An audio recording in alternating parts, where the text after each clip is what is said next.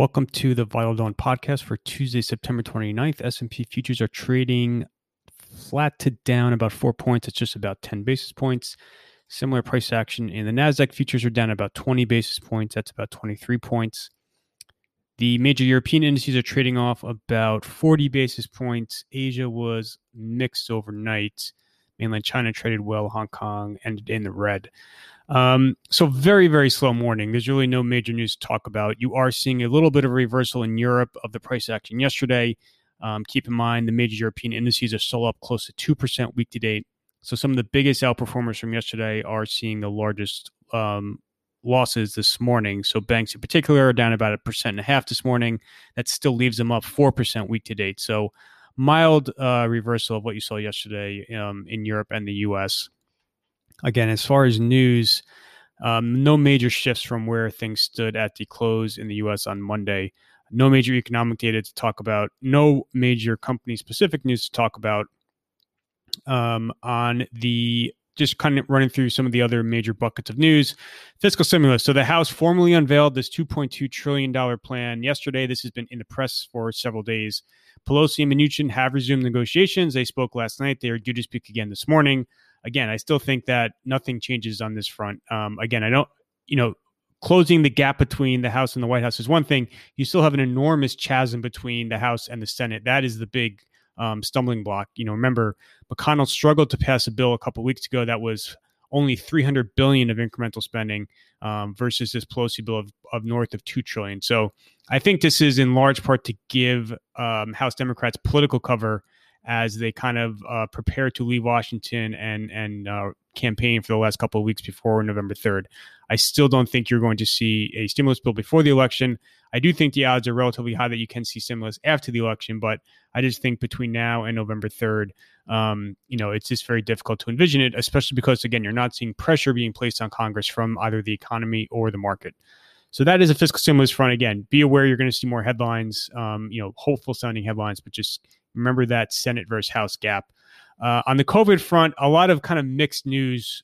You are still seeing case numbers increase in Europe and the U.S.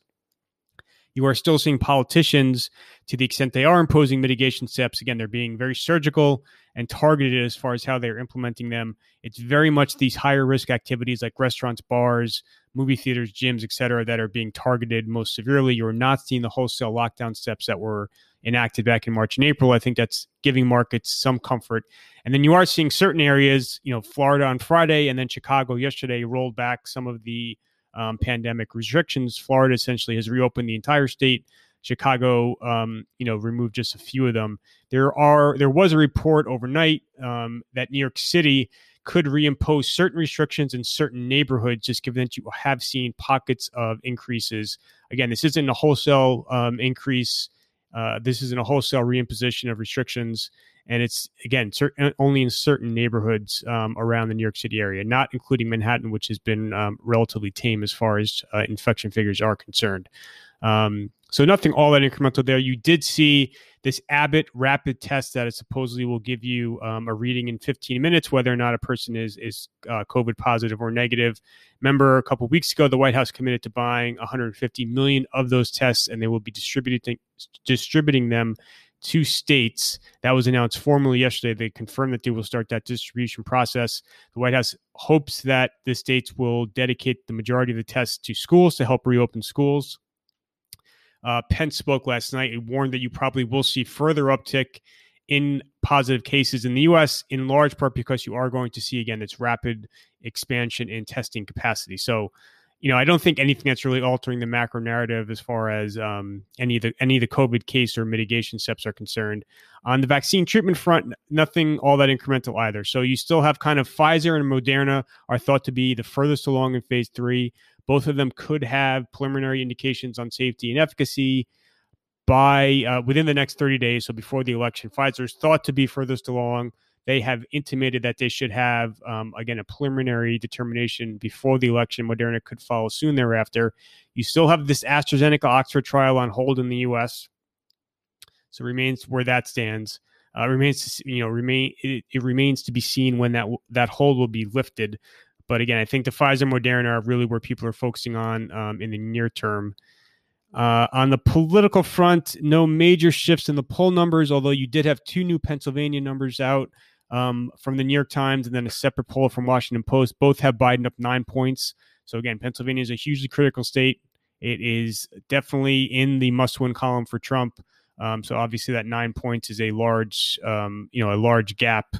And then obviously you have the debate tonight. I put out a preview on the debate over the weekend. It's up on the website, so please take a look at it. And that is essentially it. Again, it's very, very quiet as far as major incremental news. In terms of the calendar for today, you have a few Fed speakers. I don't envision any major shift in policy. Again, I think central banks, for the most part, have done all they are going to for the time being. They're all providing enormous accommodation, and I think they're just watching to see how growth unfolds and how some of these vaccines progress. So in addition to the Fed speakers, you have a couple of earnings reports. The big one will be Micron tonight. I put out a preview on Micron over the weekend. It's up on the website. And then obviously the debate is after the close at 9 p.m. And that is essentially everything for today. Thank you for listening.